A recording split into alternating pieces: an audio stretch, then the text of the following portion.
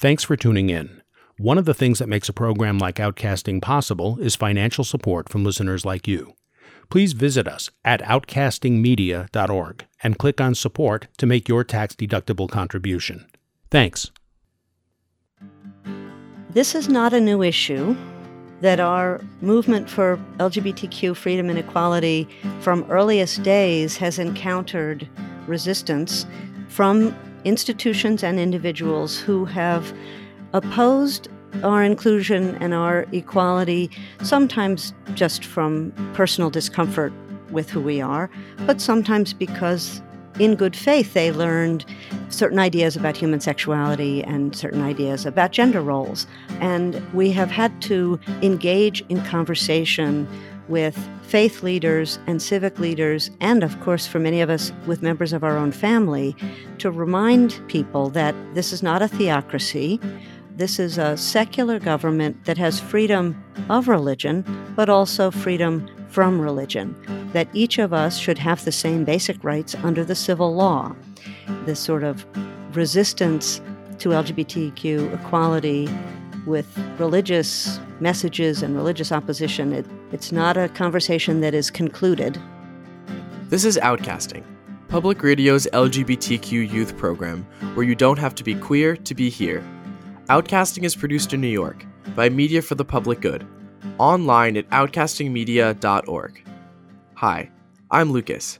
There are some religious people, congregations, and religions that support LGBTQ people. In the Episcopal Church, Bishop Gene Robinson was the first openly gay bishop, but his consecration led to a worldwide split in the church over the issue of homosexuality. In New York City, Congregation Beit Simchat Torah is an LGBTQ welcoming synagogue with an openly gay leader, Rabbi Sharon Kleinbaum. Both Bishop Gene and Rabbi Kleinbaum were guests on earlier editions of Outcasting. You can listen to their interviews on our website, outcastingmedia.org. But historically, many religions have condemned LGBTQ people. The Catholic Church has described homosexuality as an intrinsic disorder and encouraged people to condemn the sin, not the sinner, as if people can just rip sexuality out of their lives without inflicting great harm.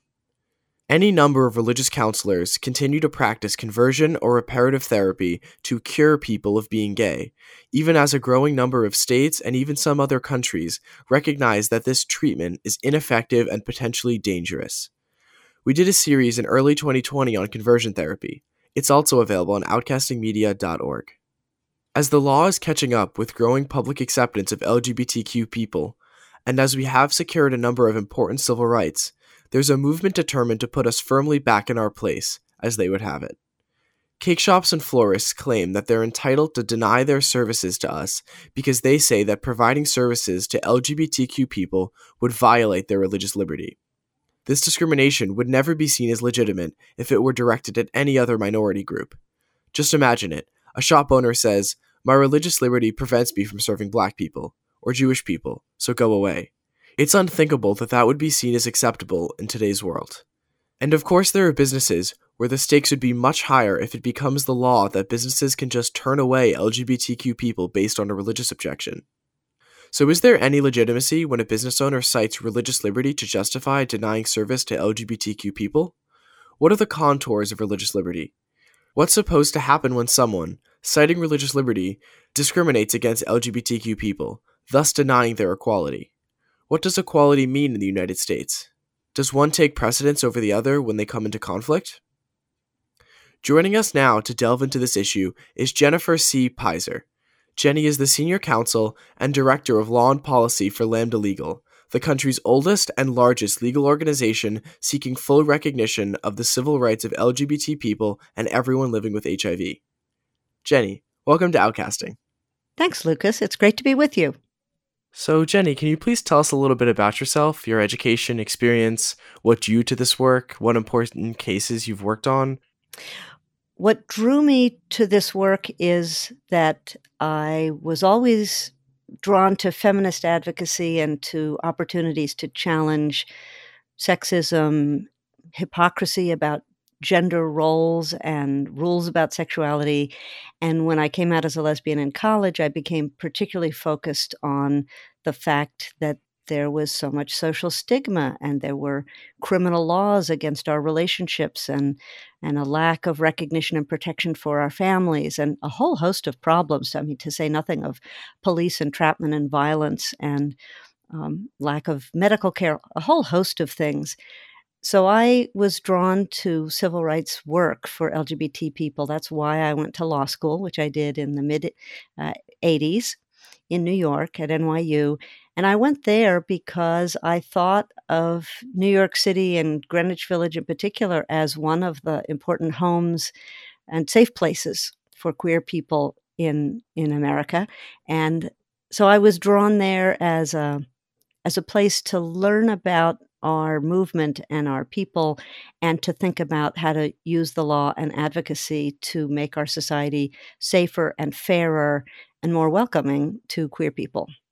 In terms of issues I've worked on, well, certainly one of the areas that consumed a lot of work for quite a few years was our work at Lambda Legal and across the movement to win the freedom to marry for same-sex couples. That's something that I saw as a profoundly important issue because it provides practical protections for our family relationships, but also because it's about whether we as queer people are respected, whether our loving commitments and relationships are respected, whether the law includes us and protects us, and whether we are seen as deserving the same kind of celebration and recognition, both by government, but by society more broadly. So I worked on quite a few marriage cases and other marriage-related work and led Lambda Legal's marriage project for a number of years. But I've worked on quite a few other issues that are certainly profoundly important as well: employment rights and access to health care, different ways that people protect their families, a host of issues. One of the things that Lambda Legal has devoted a lot of energy to is protecting young people of all ages, but certainly for young people in schools and in child welfare systems and juvenile justice systems across our society, to insist that young people, whatever their identity, need to be respected. Bullying is terribly damaging, but not just to end bullying, but to affirmatively support each young person for whoever that person is. That's something that is very important for our movement overall, and it's something that Lambda Legal and I in my work have held to be very important.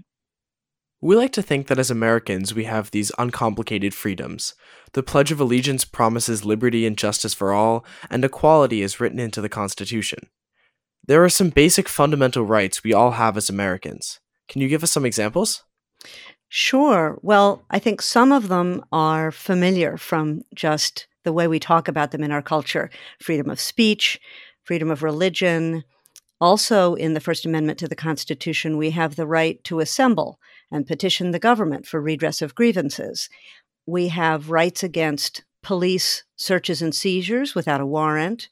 We have the right against deprivations of life, liberty, or property without due process of law. These are all right in the Constitution. We have the right to trials by jury and the right in a trial to confront the witnesses who may be testifying against us. Some of these things come right out of bad problems that existed in England. When the framers were writing the Constitution, they wanted to provide explicit rights against some of the bad practices from the old country. There's a right for people who are held in government custody against cruel and unusual punishment. And then, of course, some of the incredibly important rights that were won through constitutional amendments, like an end to slavery and a guarantee of equal protection of the laws to all of us.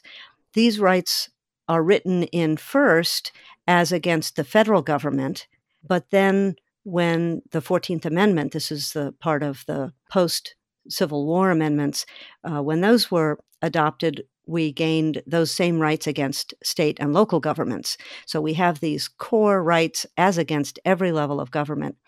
And then I have to add, there are freedoms that are incredibly important that are not written explicitly into the Constitution, but they've been recognized by the courts as essential to having the free society that the founders envisioned. So those include, for example, the right to privacy and the right to travel freely and the rights of parents to control the upbringing of their children, and then really a basic freedom or liberty interest in running our own life the way we see fit. These are rights that the courts have recognized systematically over time as being so basic to the concepts of liberty that the framers were trying to protect that they didn't write them into the Constitution. It's a little bit like the freedom to breathe. They didn't write that into the Constitution, but they understood that that type of freedom was essential to have the country they were trying to create. Yet, these freedoms can become complicated when they meet real-world conditions or come in conflict with each other. On this series, we're going to talk about how the right to equality can come into conflict with religious liberty. But can you describe how some of these other freedoms or rights can be limited or complicated? Sure. So let's take freedom of speech as one example. We have the freedom to speak, but we don't have a freedom to cause harm to others with our speech. For example, to defame another person, that's to tell lies about another person that harm that person. We're not free to do that. Or to invade somebody else's private information and publicize it. We might do that through speech or through something that we would write, but we don't have the freedom to invade privacy that way. And we don't have freedom to speak in ways that would create danger for other people. So the classic example is we're not free to cry fire in a crowded movie theater. If there's no fire. If there's a fire, then of course you can do that. But if there's no fire, we can't do that because it creates danger to other people. And we have certain rules that create a framework to help us know what is permitted and what is not permitted about speech. And they often get at the same idea of not harming another person. So, for example, a person may be free to speak loudly on a street corner in downtown, but they're not free to take a loudspeaker at 1:00 in the morning in a residential neighborhood and be blaring loud personal or political messages, or outside of a hospital in a way that would create interference for people who are receiving medical treatment. You can't have a large demonstration in the middle of a busy street. If you're going to have a large demonstration, maybe you need to get a permit so that it's done in a way that doesn't cause problems for other people. You can petition your government for redress of grievances, but you can't necessarily do a sit-in that blocks the ability of government to function. So these are all examples of speech, protected freedom of speech, but there are guidelines to protect other people. There are many other examples. Actually, another area of example I could give. So we're generally free to dress however we want. Generally, we have to wear clothes, but we can choose what clothes we want to wear. The government can't require that every person wear a uniform just because a particular government might think that's a good idea.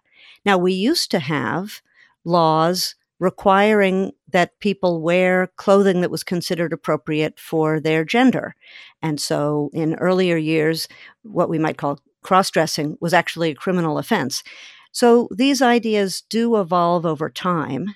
What we're dealing with today is generally we have a freedom to decide what to wear, but in a health pandemic, the government in some circumstances can require that people wear a mask to protect other people. Can't necessarily tell you what color mask to wear, but if there's a good enough public health reason, then an item of clothing can be required. This is the sort of balancing of individual freedom as against the need of the general public that the law has to do all the time. This is Outcasting, Public Radio's LGBTQ youth program, produced in New York by Media for the Public Good, online at outcastingmedia.org. We're talking about what happens when people claim that their religious liberty entitles them to discriminate against LGBTQ people in ways that wouldn't be acceptable if the discrimination were against other minorities. Our guest is Jenny Pizer, the Senior Counsel and Director of Law and Policy for Lambda Legal, the country's oldest and largest legal organization seeking full recognition of the civil rights of LGBT people and everyone living with HIV. So now let's turn to religious freedom. Are there ways religious freedom has been limited when it conflicts with other fundamental rights and laws of general application? There are many examples of this. And so maybe we could take one that looks at the connection between speech, which we were just talking about, and religion. folks are probably aware of ongoing disputes that have happened outside of women's health clinics in some cities, where there's a free speech right for people who disapprove of whatever the medical care might be that they think is happening in the clinic, abortion clinics in particular, but women's health clinics more generally. So there's a speech right, but also a religious reason for that speech. And then there are the interests of the healthcare providers and the patients. And the Supreme Court has given us a framework for balancing those rights to protect the rights of those for religious reasons and personal reasons that want to protest, and also protect the interests of patients wanting to seek medical care and those operating that facility. So that's an example. We think of these religious rights issues often in terms of different settings, public settings versus private settings, religious settings versus government settings, and the rights of individuals. So, for example, if you have a government setting or a public health setting, then that institution can't favor religious rights over other interests. And somebody employed at a public hospital, for example, might be required to do various aspects of their job, provide certain services that the institution is going to provide for patients. If it's a religiously affiliated medical setting, then that setting might decide we're just not going to provide certain services, and they might have a greater religious interest in deciding what they will provide and what they won't provide. So we distinguish between public and private, religious and secular, and the difference between the rights of individuals in a secular setting and the rights of a religious institution to decide what they're going to do. Another example might be a public school is required by law to limit the institution engaging in prayer. If it's a public school, that's not permitted. If it's a parochial school, the right to have prayer in school is constitutionally protected. So there are different settings and there are different rules. And the Supreme Court sometimes is kept pretty busy telling us what the rules should be to balance the freedom of people to believe and to practice religion and the freedom of other people to not have that religion imposed on them against their will. Now, speaking on individual liberty, a lot of people are in favor of LGBT equality, and a lot of people think that once we won marriage equality, the battle for LGBTQ rights was over, that we are now on equal footing with everyone else. But that's not true, is it?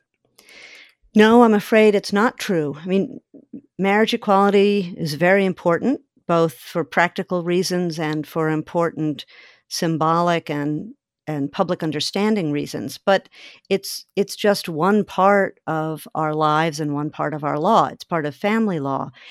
There are many other parts of our lives, of course. And right now, the rules that govern employment and housing and what we call public accommodations, sort of public spaces, businesses or organizations, the law in those areas is somewhat unsettled.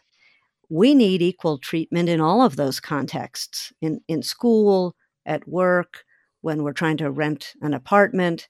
We need equal treatment by our justice system, by police, and by our government. We need equal treatment in the military and in other kinds of public employment settings. The rules vary from context to context, but the bottom line is that winning marriage did not affect the rules in most of those other contexts. Now, we had a very exciting, important development this past June from the Supreme Court in a case about employment. Actually, it was 3 different cases about employment, 2 of which had to do with sexual orientation discrimination in the workplace, and 1 had to do with gender identity discrimination in the workplace. People probably have seen news coverage, I hope, about this decision. The name of the decision is Bostock. That was the name of one of the cases. And the Supreme Court decided in that case that our existing federal law against sex discrimination, something we call Title VII, it's part of the Civil Rights Acts of 1964, that protection against sex discrimination protects against sexual orientation discrimination and gender identity discrimination as different forms or flavors, if you will, of sex discrimination.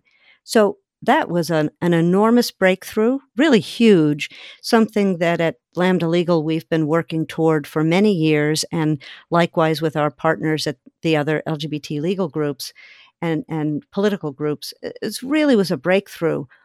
However, that federal law doesn't cover smaller employers, and the federal law has important implications for housing, healthcare, education, and credit, but it doesn't cover what we call public accommodations, business settings, obtaining services in a public setting.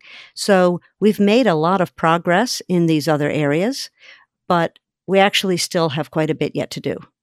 So when laws are passed that protect LGBT people from discrimination, or Supreme Court cases like these protect LGBT people from discrimination, some people say that these LGBTQ protections give us special rights. Is that true? That is absolutely not true. This is about equality. It's about everybody having the same opportunity, not special rights. Being treated as an equal that really is the birthright of each of us. There shouldn't be anything special about it. There's a reality that when a group that has been denied equality gains equal treatment, those who were in a special position of dominance, those who had legal rights that others did not have, they can feel that their special position was taken away because other people have an equal opportunity too. There's a reality that achieving equality for more people is our nation's goal, and yet those who have had privilege and are in a less special position sometimes resist that. You know, we say the Pledge of Allegiance, we uphold the Constitution, we wave the flag and what it stands for. And then there's the social reality that it has taken generations of social movements, equality movements, and change to get to a more equal society. And we know we're not there yet, but we're getting there step by step, 2 steps forwards, 1 step back.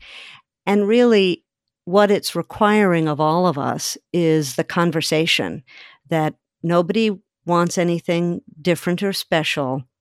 What we all want is just our fair place at the table, our fair opportunity to participate, to bring our gifts into the mix. This same conversation has been had repeatedly, whether the discrimination that's being challenged was based on race or ethnicity or sex or religion or sexual orientation or gender identity or disability or other personal characteristics. Really, it's the same issue for all of us, that people need to be treated fairly based on who they are, without biases, whether they're conscious biases or unconscious biases. That's what we're talking about. That's what we all need and deserve. So our goal is simple equality, but there seems to be a movement to elevate religious liberty above the right to equality so that people and businesses can use their religious beliefs to justify discrimination against LGBT people in ways that wouldn't be allowed for other minorities. So that's a direct challenge to our right to be equal citizens. Tell us about that. Yes, well, this is not a new issue. That our movement for LGBTQ freedom and equality from earliest days has encountered resistance from institutions and individuals who have opposed our inclusion and our equality, sometimes just from personal discomfort with who we are, but sometimes because in good faith they learned certain ideas about human sexuality and certain ideas about gender roles. You know, father knows best, woman's place is in the kitchen, taking care of children, not having a job. I mean, some of these traditional ideas have religious framing for some people.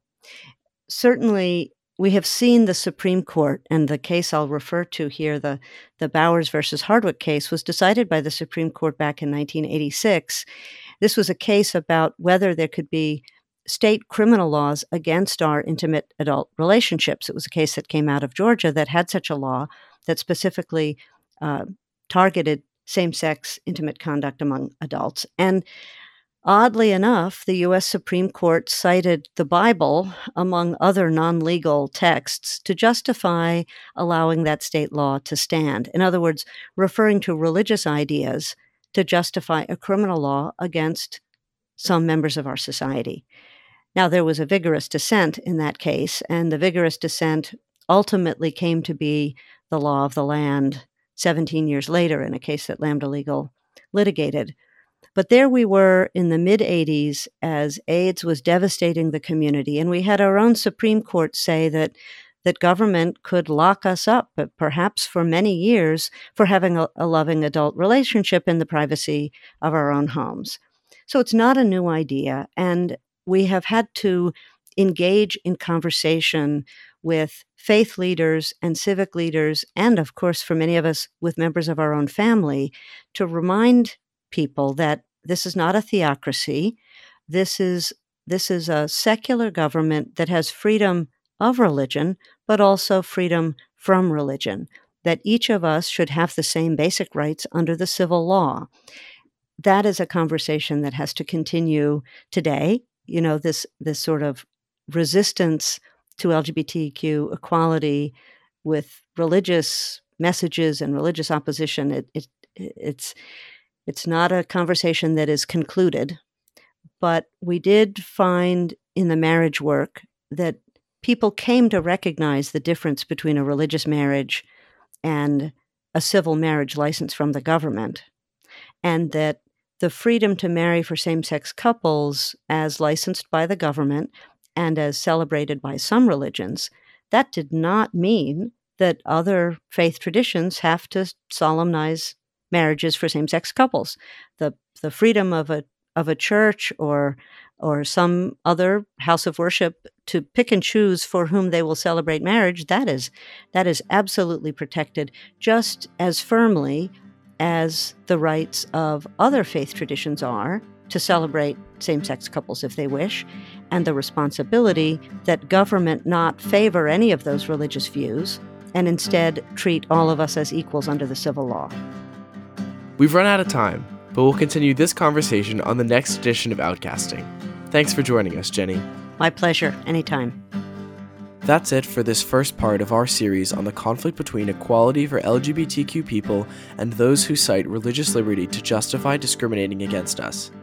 As each part of this series is produced, it's available on our website, outcastingmedia.org.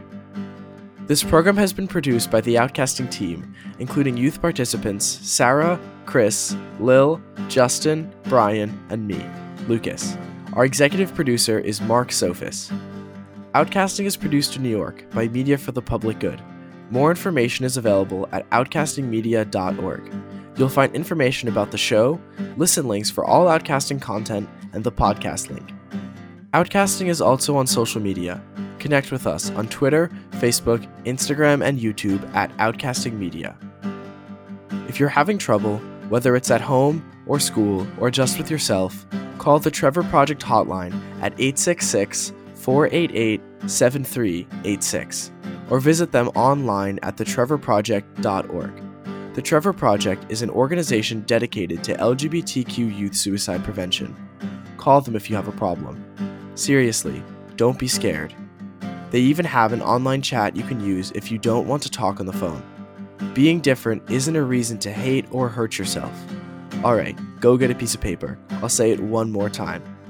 866-488-7386 or online at thetrevorproject.org. You can also find a link on our site, outcastingmedia.org, under Outcasting, LGBTQ Resources. I'm Lucas. Thanks for listening. See you next time on Outcasting. If you enjoyed this edition of Outcasting, please make your tax-deductible contribution today. We can't do programs like this without your support. To make your donation, please visit us at outcastingmedia.org and click on Support. And connect with us on Facebook, Twitter, Instagram, and YouTube at Outcasting Media. Thanks.